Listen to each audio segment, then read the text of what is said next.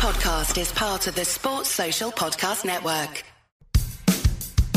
What a fantastic goal that is from Derby. Chance for Gabbiadini, yes!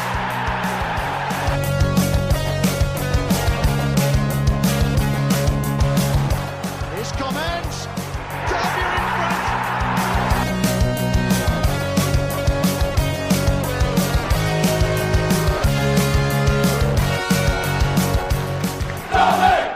It's Steve Bloomers washing the Derby County podcast. Welcome one and all as we reflect on another frustrating Pride Park result. Getting a draw off a playoff hopeful who haven't lost this season would, on paper, seem like a positive result, but the manner in which Derby County dropped 2 points this weekend and also increasing questions over Paul Warne's playing style mean that there are rumblings of discontent as the Rams season is yet to truly take off or show signs that we can replicate last season's 20-game unbeaten run. I am a slightly worse for wear, Chris Parsons, after a first trip this season to Pride Park this weekend. My partner in crime was Richard Kutcher. A classic good day out ruined by a 95th minute equaliser.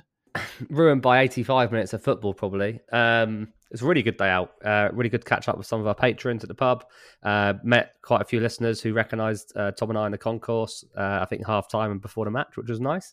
And yeah, it's nice to get back up to Pride Park, have some fantastic ale, as you'd always expect, from our friends in the Brunswick and the Alex and the Taps. So yeah, great day out, good company, and some average football. I'll tell you what doesn't help a hangover after the football, Blake, is being woken up at 6:02 a.m. by two children under 5. It's been a long day. Did you enjoy it? Yeah, brilliant. Obviously, I joined you boys at the tap after the game and met some of the patrons.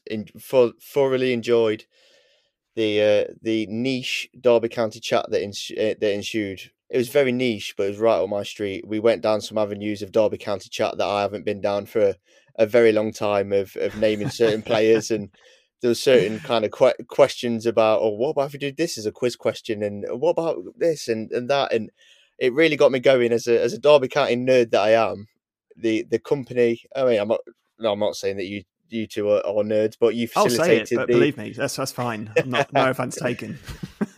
But there was a group of Derby County nerds, and we had some very, very entertaining Derby County chat that I thoroughly enjoyed at the tap. So yeah, it was brilliant to meet the patrons. Well, more on all of that later, as we are not here to disappoint anyone from what you just said there. Kutch, I wanted to kick off. We'll get to the Portsmouth game shortly, but I did just notice scrolling through the club socials just now that Derby actually tweeted about today being the 2-year anniversary of Derby going into administration.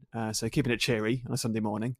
And I thought, I've got to dive straight into the replies on that tweet. And they didn't disappoint. It was basically loads of people saying, like, I don't give a shit anymore. Who cares about that? It would be nice if we got a manager, that sort of thing. Just people trying to be sort of clever and get things off their chest. But it does raise that sort of perpetual question again. Like, is now the time that we should have moved on from mentioning administration as a thing? Or will it just always be that like spectre and list that always be that useful context that just looms over us and basically dictates any given situation that we're in as a football club going forward? I don't think it dictates any situation that we're in, but it's a huge, huge event which people should not forget, because if you forget things, you're more likely to repeat the same mistakes of the past. So I think it's very useful context to remember, to know where we've come from. It does have a big part to play in where the club, well, it has a huge part to play. It's the biggest factor in the reason why the club is in the situation it is in now. We're still rebuilding from it. So no, I think people absolutely should remember it, remember how we ended up there, remember some of the mistakes that we made, which got us into that position in the first place. Does it excuse everything that's happening now, which we might not agree with or might not think is going correctly? No, it doesn't excuse everything, but it is an influence. And as we know, I think it was mentioned in the fans forum that, for one example, the youth academy was completely gutted from the inside out. as a result of administration. And we are still paying the price for that. In terms of squad depth, in terms of availability of players that could be sold on, that can fill the youth teams and challenge for places in the first team. So it still has a huge influence, and it was a huge traumatic event for the whole club and the fan base, which leaves a scar, which I think we'll all feel forever. So no, it shouldn't be forgotten. It can't be used as an excuse for everything, but it is hugely influential as to what we are in now. I'm just curious, Blake. I'm not sure I've asked you this before. Where were you when you found out the news? I was weirdly in the same place where I found out that we'd been saved by David Clowes. I was working in Nottingham at that time, so sorry to swear on the podcast, but I can remember hearing the news. It seems, just to touch on the point of the anniversary, in my head it seems a lot longer ago in a lot of respects, because a lot has happened since. So when we're reminded it was only 2 years ago, it's like Kutch said, it's like you do need reminding that this massive event, one of the biggest things that's ever happened to the football club, only happened 2 years ago. It seems a lot longer ago. I was in Nottingham. I remember hearing the news and like tears. It was genuinely dagger to the heart, wasn't it? Yeah, for everyone. It was genuinely, yeah, and I generally feared for the club at the time. So yeah, I can remember hearing that news. And even when you say 2 years now, in some respects, it's like 2 years is like, oh, that 2 years has gone quick. But then in some respects, it seems a long time ago. Does that make sense? Kind of, because so much has happened since. In respect to like what Kutch was saying about we need to remember it, I thoroughly agree with that. But it can't be used as an excuse going forward, where people say, yeah, but 2 years ago we nearly lost a football club. There has to be a point where we park that, move on from that, and it can't always be referred back to as like an excuse going forward. So it's an important part of Derby County's history. We'll always remember it. I mean, 2 years, I can't believe it's 2 years, but it has to be parked at some point. Well, on to cheerier on the field matters then. A point picked up at the weekend, but that really wasn't the whole story at all, was it? Derby won, Portsmouth won. Portsmouth remain unbeaten this season. A few 5-word reviews from X. I'll call it X if I have to, I guess. But I must say, I do these every so often, every few episodes, and this was probably by a distance the most negative set of 5-word reviews I've had after a game for probably about a year, I'd say, and bear in mind what we've been through in that time. But Derby 1, Portsmouth 1, 5-word reviews. Alex Fisher, My Kingdom for some creativity. Martin Orgill, very average mid-table team. Chris Hill, one of our patrons, defensively sound, clueless going forward. Michael John, dominated by another away team. Norway Mark, another one of our great patrons, what's the game plan, Paul? Mike Satterley on Twitter, simply not enough quality, Dyer. Andrew Woodman, turgid, Sibley the one highlight, and a couple more. Chris Leadham, dull, boring, slow, predictable, lucky. James Hodgson, it just doesn't feel right. David Hughes, point despite being pretty poor. And one last positive one to finish on an upward curve. Didn't lose, back the boys. We're all there, Kutch, at the weekend against Portsmouth.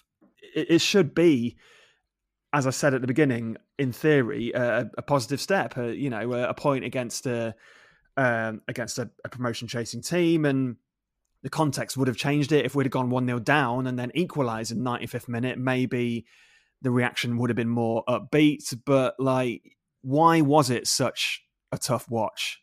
Well, I think the first 5-word review you read there, I think touched on the lack of creativity, or no creativity at all, and that's my main takeaway. Was there was nothing, right? There was apart from the first 10 minutes where I thought we started quite brightly and it was actually quite an open game. And Tom said to us 10 minutes in, there's going to be goals. There's going to be goals in this, that's plural, not just one each.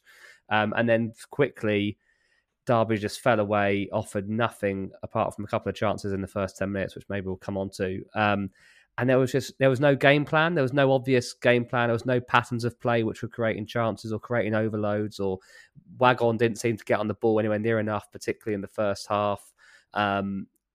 it just didn't feel like there was. Mendes Lang looked off it, which is understandable because he's been kind of around the world. Maybe he shouldn't have started. But we weren't creating anything, and there didn't seem to be anything we were trying to do other than kind of a hoof down the channels for Washington to chase. And he actually did kind of create a couple of half chances out of doing that. I thought he was was okay in terms of the amount of effort he put in. But increasingly, they weren't particularly great, but they certainly had more control of the game. Thought they had the better chances overall. And when we did score that penalty, it felt like, okay, we're going to snatch 3 points here. We can kind of get away with a great 3 points without playing well, which makes it even more frustrating when you get in that position and then you give it away. They've had 2 weeks off, and I was really expecting a performance after 2 weeks off. And I thought they'd come with a game plan and deliver it, and they didn't. And that's what I found most frustrating. Blake, if someone said to you, what is Paul Warren's game plan? Not to put you on the spot, what do you think you'd tell them? This is what struck me yesterday, that he said in interviews, I want to set up well defensively and I want to go at teams from the first minute at home. So you got Portsmouth there yesterday. They brought 3,100 fans, very loud. You want to go and make an impact on them. And we never really laid a glove. And if that's his game plan, that you want to go at home, go at these teams, go and batter teams at home in the first 10, 15 minutes, get the crowd on your side. And he said this in interviews time and time again. He wants to go into these games, first 10, 15 minutes. He wants to go and win that first tackle, go and make these chances in the first 10, 15 minutes, shut the Portsmouth fans up that were particularly loud. Yesterday just didn't seem like that way. My kind of frustration with how he sets up is he setting up where he's got his game plan and he's getting players to play in his game plan rather than having a game plan to suit the players? So is he sticking to what he wants to do rather than playing a system that would suit his players better? I guess when by impose yourself, he means like win every single 50-50, like press as a team, provide overloads, get bodies in the box, pump ball after ball into their area. But we didn't really see that particularly, did we, Coach? No, where's the pressing gone? I think the first game of the season, we came flying out the traps. We were pressing hard.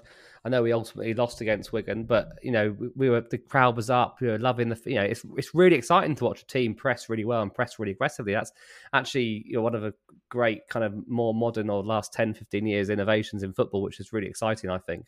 And that's what he promised us, right? That's what the whole plan was. And I feel like the last few games we don't really see it. I don't really remember us getting a really good press on against Pompey at all yesterday. Look, I know we've got a lot of injuries. Maybe he's had to kind of recalibrate things because we can't sustain that intensity. But you say about imposing ourselves, that at no point yesterday was there like even a 5-10 minute spell of like sustained pressure and winning every 50-50, as you say, Chris, and putting them under the pump and making them panic and making them make mistakes. Like we never looked like doing that. I thought there was a couple of chances right at the start of the game. Fozzie back post arriving from a Harrowing free kick, probably should have done better, should have hit the target. If he hits the target from there, it goes in. Harrowing had the chance from the edge of the box in the first 10 minutes. He's got to be hitting the target from there. That's exactly where you want him coming onto the ball. He could have a clear strike at the far corner, and he dragged it wide and it hit Wagon and it almost went in, hit the bar.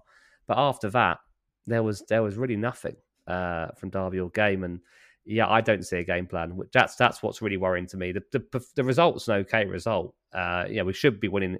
We should want to win every game at home, but I think 1-1 was an okay result. But the performance was very, very disappointing.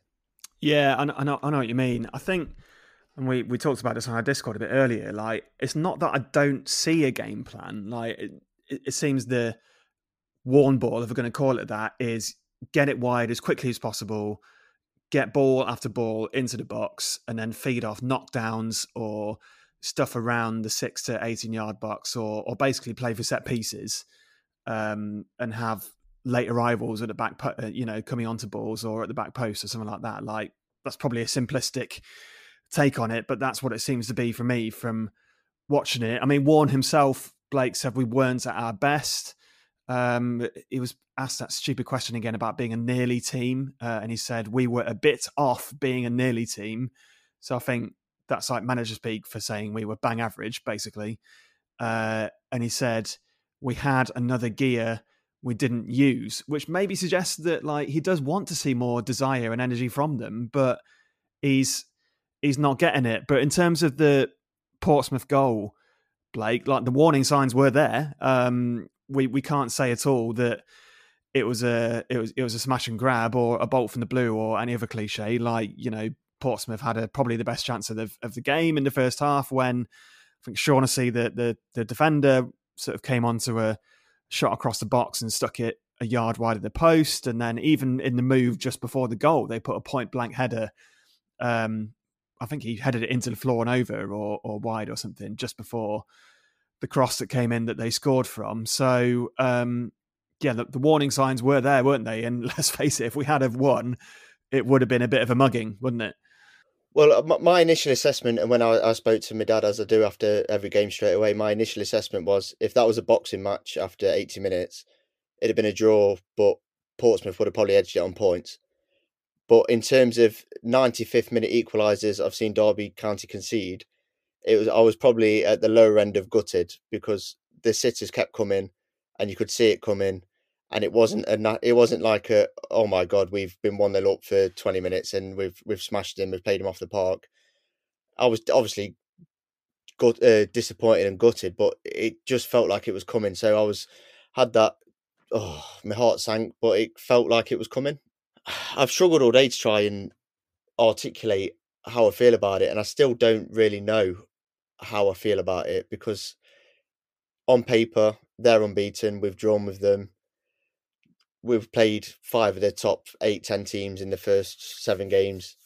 So it's on paper at the start of the season, you've probably taken 1-0, but the manner of it, we didn't really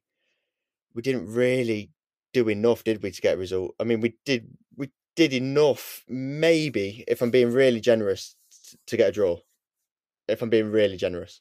Well, it's funny you mention it, actually, because our Patreon episode this month is another At The Match special where we, myself and Tom and Kutch, recorded our day at Pride Park's podcast recorded from the terraces. We actually, in this clip coming up, we were actually just talking about how Portsmouth had just missed a sitter and then would be lucky to hang on for a scrappy 1-0 win when Portsmouth score as we're talking. So here's a little flavour of what it's about. Oh my goodness. Huge Pompey chance. 93 minutes gone. Derby are hanging on a bit. I think it comes with a bit of a foul on Waghorn actually in the build-up, but cross in, free header into the ground and over the bar. A bit of a let-off there, wasn't it, Tom? Yeah, a big let-off, but at the same time you would say that despite Portsmouth's possession, Derby never really looked like scoring going forward, but Portsmouth haven't either. I think Walsall's played 1 save from the corner in the second half, and Portsmouth have had some nice play, but nothing else. Derby, having scored, now look well worthy of the 3 points. I think a point would have been fair either side, but yeah, Derby have nicked the goal, and I don't think Portsmouth are good enough to equalise. Kutch, we haven't really had any attempts on goal. I can even remember. Have we deserved this? If we do see it out. We haven't. I agree with Tom. We haven't necessarily deserved to win. Pompey haven't necessarily deserved to win either. So it's been a very 50-50 game.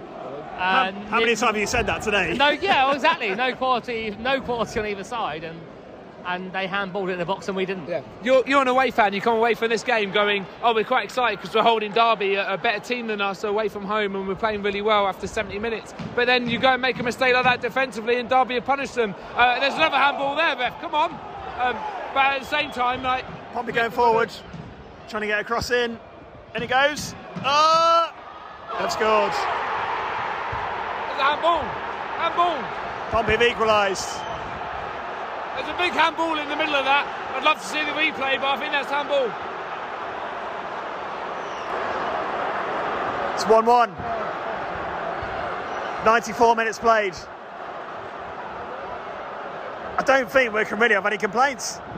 No, I think a draw is a fair result, as I was saying like a minute ago. But I do think that Derby hadn't made a mistake in terms of that. Like, Derby didn't do enough to go forward and score the goal. I was quite surprised that we did score it. And then Portsmouth come back and scored it. I do think there was a handball in that, so I'd like to see the replay. So to sign up for that one, just head over to Patreon.com/@thematch patreon.com/Steve Bloomers Washing. Derby 3-0 up. Good turn. Carsley breaks clear.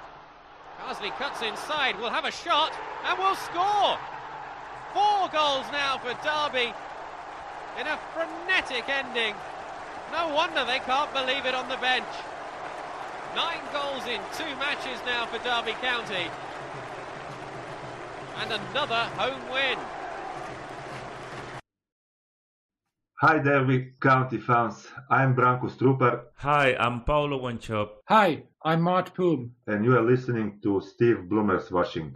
9 goals in 2 games, eh? I'm not sure right now I can have a picture of that happening again in my lifetime, to be honest. But yeah, look, part 2 on Steve Bloomers Washing. A few more 5-word reviews. Let's dive into some of those. Let's really hit rock bottom on these before we try and dig ourselves out of this negativity hole. Kevin Barber said injuries equal unbalanced team cohesion. Matt Reed, paceless and graceless in midfield. Tim Trainer said mid-table at the best. Mickey Sheehan said warned you about fraud warn. Strong words from him. Dan Letchford said average display change is needed. Martin Broadhurst said late drama back to reality. Mark Gray said can't string 3 passes together.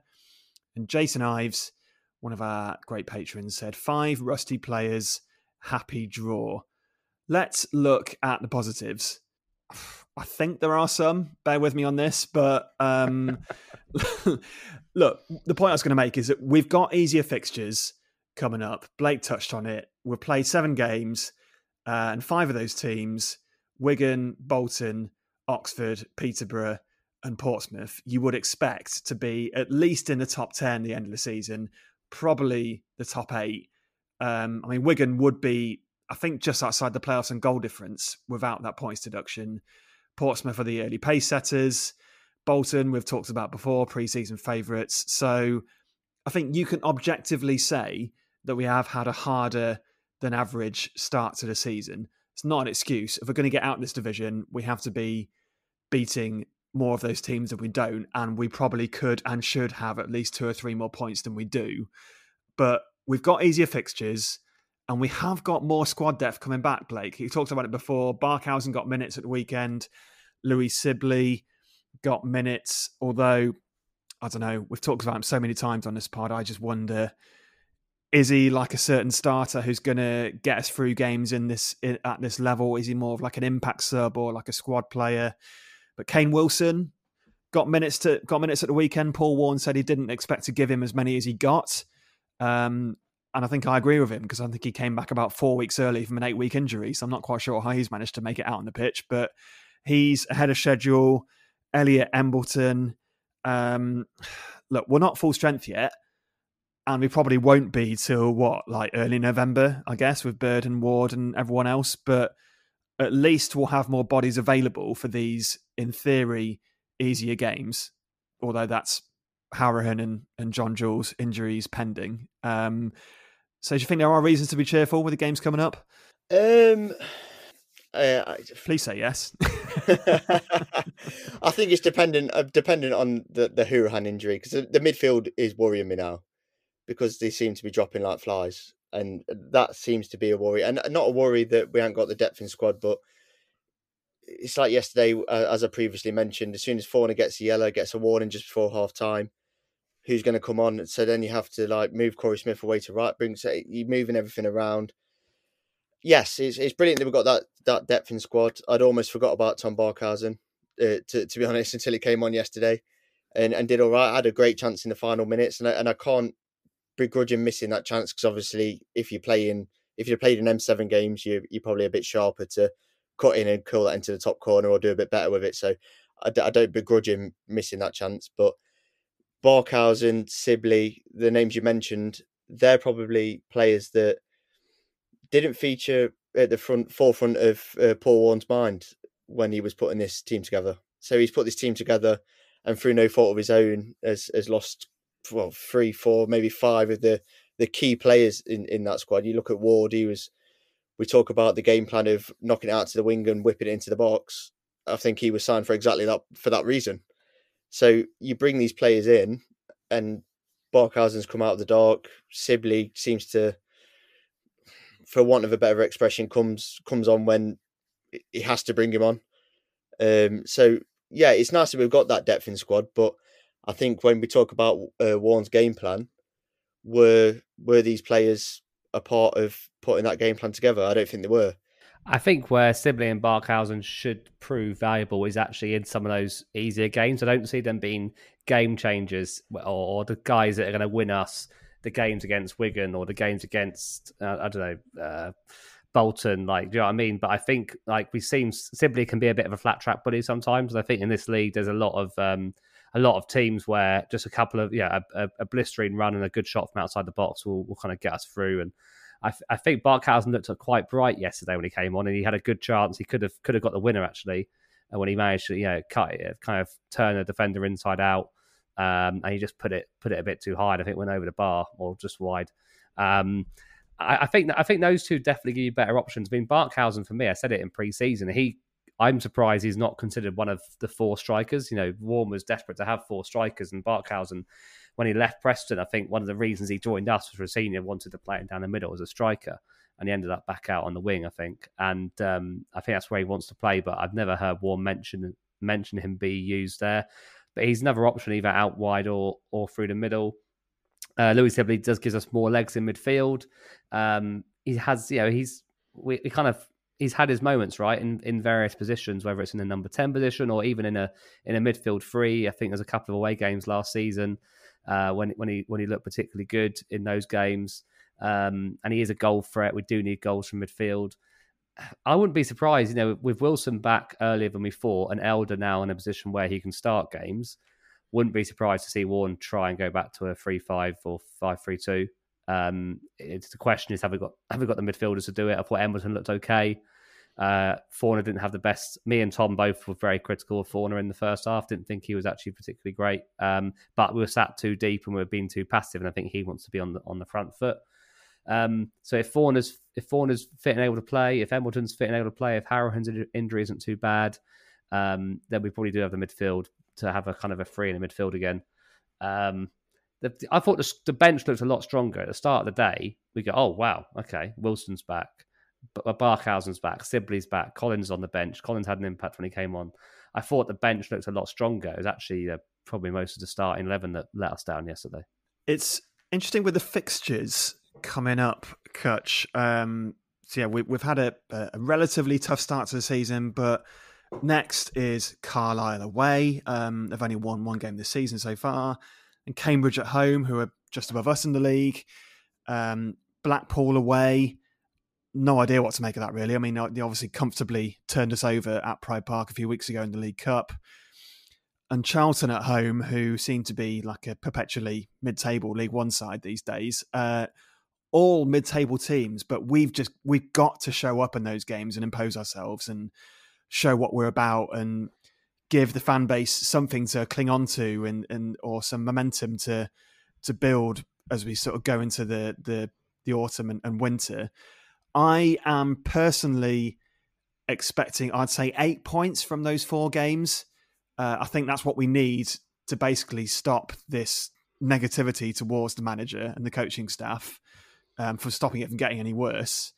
And it's ridiculous to have to say this in early September, but I just don't think we cannot lose at Carlisle at the weekend if we're going to stop things from getting completely toxic. But what I did notice, Blake, is, look, we got completely and utterly horrendously booed off, deservedly so, against Oxford, I think, and possibly Wigan as well, because it was that bad.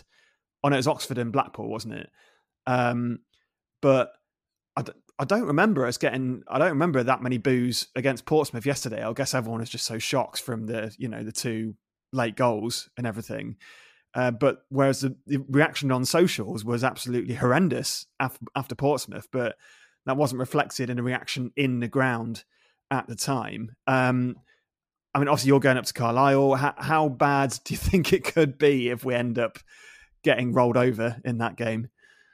I think yesterday, Joe, because it got so flat so quickly. I think even I look back at a video that I put on my Instagram story and I've got on my phone, and it was me and my mate, and we watched it. And even the 86th minute penalty wasn't celebrated like we just got potentially a winning goal with 4 minutes to go against probably one of our main contenders for promotion. So even then, I look back at that and I thought, well, that's not celebrated as much as maybe it could have been. Maybe it's because the game was so flat that people just, I don't know, were bored rather than annoyed to a certain degree. But going on to Carlisle, I mean, I spoke, as you both know, I played in that cricket match of the week with Paul Warren. I was in the changing room with Paul Warren, and his thoughts were those two games coming back to back. If we'd have had, was it Oxford and Blackpool, the two games that were booed off? Yeah. He said if we'd have had Oxford away and played how we played, and then gone to Blackpool away in the League Cup, we wouldn't have been booed off. And that's not a detriment to anyone at Pride Park. It's when you've got a home game and you've there 30,000 there. There is a slightly different atmosphere. If you had Carlisle at home on Saturday and we lost, obviously you got Carlisle at home, but the away game, I think there might be a certain element of toxic atmosphere, but I don't think it would be as bad as we're 2-0 down to Carlisle at half time. They get booed off. I just don't see that happening, and I don't know why that is. And that's not a thing of me saying that the crowd at Pride Park is negative or anything. That's just a dynamic within football. But I think the pressure comes off slightly when you go away. So I think he'll be enjoying having the fact that Derby County can go away to a winnable game now. When I look at those fixtures, Chris, that are coming up, what excites me most about them is that there's three away games. You know, Carlisle away, and then Blackpool away and Cheltenham away. And I'm really, from the way that we played at Peterborough and the way that we did the job on Burton away from home, I feel like this team is set up to play away from home. Which is what worries me at home. Is it feels like we're trying to play the same way at home as we play away, and it's not going to work for us at home because we've got to go and beat teams at home. Whereas away we can kind of sit back, absorb pressure, and hit people, and we have the quality to do that. I didn't think the performance was terrible yesterday. I just thought it was boring. Like I thought we were worse against Oxford and Blackpool, and the Blackpool game was a cup game, wasn't it? And there was I think it was Blackpool's second team and half of our first team, and we still managed to screw it up. But for me, it wasn't a lack of effort. It wasn't every pass wasn't going astray, but it just wasn't a game plan that I could tell, and there wasn't any creativity. It was a boring game yesterday, and Derby were, as Warren said, probably stuck in second or third gear, which is what made it so frustrating. But I'm quite confident with the away games. You know, Carlisle, we should be turning them over. Blackpool away will be a tough game, but we're good away from home, and they've been very inconsistent. And then beat Cheltenham, we should be expecting to beat Cheltenham. So I'm hopeful that those three games can give us some momentum. I think Cambridge at home's in the middle of that, and they've fallen off a little bit after starting the season pretty well. So there's so much room for improvement in that team. I disagree. A lot of people on our Discord and on Twitter seem to think that the team isn't good enough. I think on paper that team is perfectly capable of getting top two. I really do. Me too. The squad has good enough players to get top two. Now, at the moment, they're not playing well enough, and the manager and the coaches haven't got the right game plan into them. They're not executing it. But there is a lot of room for improvement, and this team can still go on any team in that time of top 10 that we talk about in this league are capable of going on a 10-game winning run. But only a couple of teams are going to do that.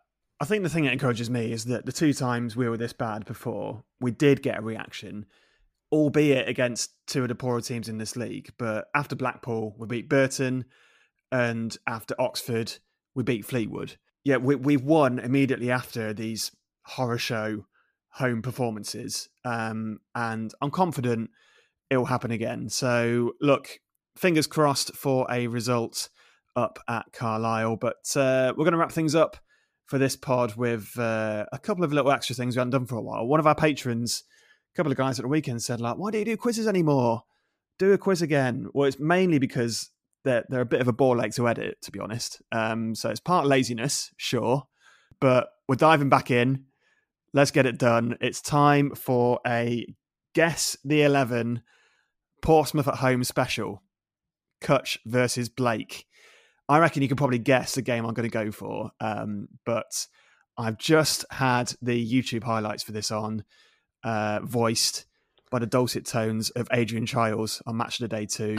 It is Derby County 2, Portsmouth 2, August 2007. The rules, Blake, are very simple. Take it in turns to name a player who started for either team, Derby or Portsmouth, in that game. If you get an answer wrong, you get a yellow card. If you get a second answer wrong, you are out and you lose the game. Let's have it. Guess the 11. Derby 2, Portsmouth 2, August 2007. Blake Fallows, you can start. Stephen Bywater. Correct. That was going to be my first shout. Matthew Oakley. Scored Derby's opener. Correct. Andy Todd. Scored Derby's equaliser. Correct. Did he sign in time for this guy? I'll keep it simple, Richard. Stevie Howard. Darren Moore. I can see your eyes moving there, Blake. I hope you're not Googling. Don't you dare. Don't you dare. I'm going to go Stephen Pearson. Just consulting my other tab. Dean Leacock. Yellow card for Blake. He's not there.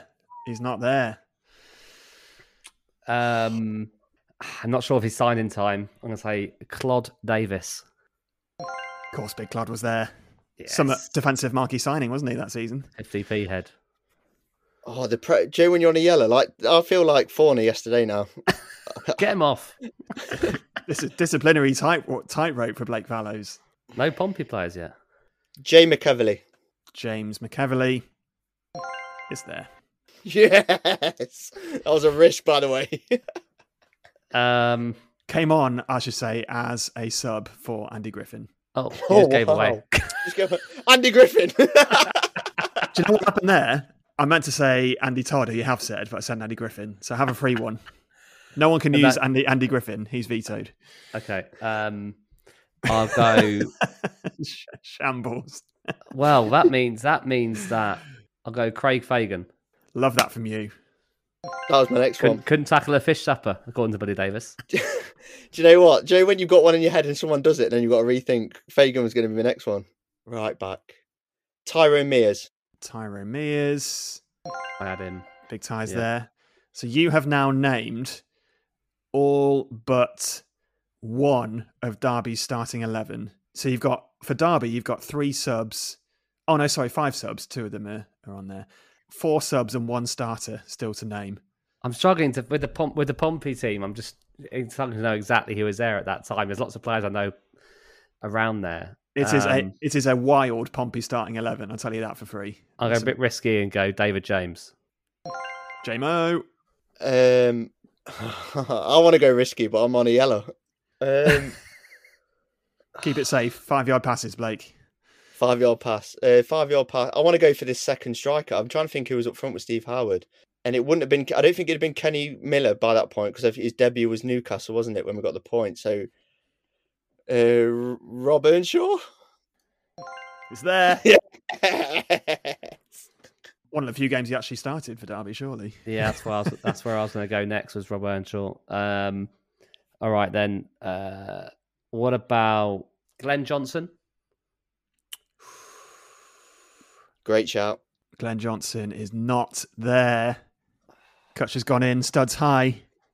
The ref called him over. He's brandished a card. Sudden death. I'm going to go Portsmouth. Nico Cranchar. Nico Cranchar for Portsmouth. Over, Blake. I'm sorry, mate. He's not there.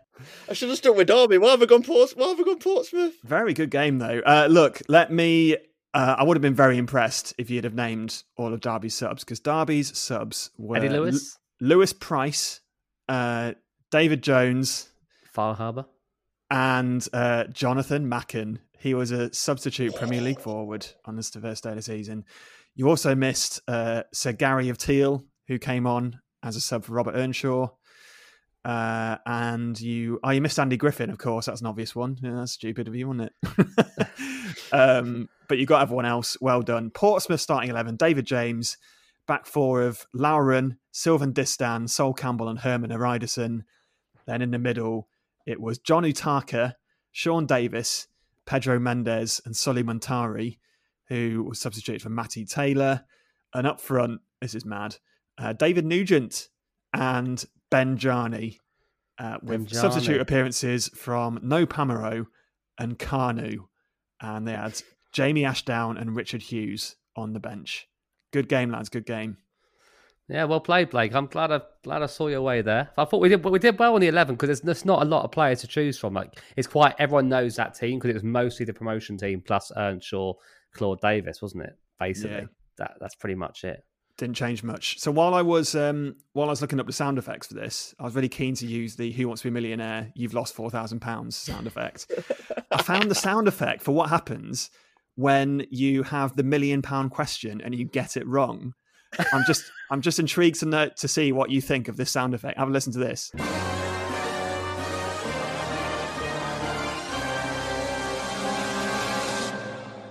It's absolutely terrifying. It's haunting. Yeah, that's horrifying. Yeah, that's like they've clashed a lot of chords together to really give you a proper sense of dread, as Superhounds would say. Yeah. I played it to my wife earlier, and she said it had like proper like pound shop haunted house vibes. That's gonna keep me awake at night, I think. I reckon Paul Warren should play that noise when we like lose to Blackpool in a couple of weeks, just to really put the fear of God into them. But good game. Enjoyed that, lads. Before we sign off, and on the subject of this season, I couldn't help but notice recently that it was reported this weekend that Billy Davis is ready for a return to football management, Blake. He's got his head in his hands already. What sort of club could you see wee Billy at if he does return to the dugout, do you think? A rugby club. No. I can't. With fear of Billy Davis texting me on Tuesday morning, Billy Davis's record is incredible in the Championship. 15 years ago. Agreed. But in that 15 years, how a Championship club has not taken a gamble on him, I do think is a bit strange. But so is Billy Davis. I'll end there so I don't get sued. I reckon, Kutch, I reckon he'd fancy a Saudi gig. Wee Billy. Take the Saudi cash. Wow. I could just see him like bollocking Karim Benzema for not tracking back. Or like... Well, an interesting string of kind of subpar British managers have managed the India national team or the Thailand national team, haven't they? I think Phil Brown's been out there. I think John Gregory, Alan Pardew has been in Bulgaria. And I think he crossed the wrong people in Bulgaria while he was down there, which was interesting. But look, if people think Paul Warrnball is agricultural, then I'm not sure what a 2023 Billy Davis team would look like, because that Derby team that got promoted, as much as we love them in a way because we got promoted, it was real tough to watch stuff, but it was effective, and you don't care if you're winning every game 1-0, and that's kind of his MO, and football has moved on a lot in the last 10 years. I'd be surprised if a Championship club... I agree with Blake that I'm surprised 10 years ago someone didn't go and give him another chance. But now, no way. I think he'd be having to look at like a second division Scottish team or a League Two team in England. So I think Billy Davis could have... If you look at Mark Hughes now at Bradford, Billy Davis could have quite easily dropped down, rebuilt his name, done it somewhere else, and built himself back up. But I think if he'd have happily dropped down to League One, League Two when he left our local rivals and gone and done a bit in League One and maybe gone to Scotland and got a Rangers job, or I think he went for that at one point. And I think if he'd have gone and done a bit and then come back. I look forward to Billy Davis's Buxton dumping Derby County out of the first round of the FA Cup in 2025. That'll be fun to watch, won't it? Look, boys, thanks for joining us. I've enjoyed that. I needed that in my life, and hopefully our listeners will reflect on it in a similar way. Look, plenty of the season to go still, loads of time. Let's not panic. Let's not dig each other out on social media too much if we can help it. Let's keep it civil. Let's stick together, and let's keep the faith, Kutch. On to Carlisle, eh? Yeah, on to Carlisle. I know quite a few of our patrons are going to be up there as well, going to the game. So I hope they enjoy it. Blake, I hope you have a safe trip up there. And I know we've got Lincoln midweek first in the Pizza Cup, but I don't think anyone really cares about that. But yeah, on to Carlisle, and hopefully let's get some wins on the road again. Blake, you up for Carlisle? Not been before, I assume, or have you? Yeah, we went in the League Cup about, I can't remember when it was now. It must be 7 years ago. Was it? I think it was when Michael Jacobs scored and they'd knocked the ground down. He celebrated in front of an empty stand. There was that famous clip of him standing in front of no stand. So I went that night on a Tuesday night. Very nice place. It's just very far away, which isn't appealing, but it comes with the territory, doesn't it?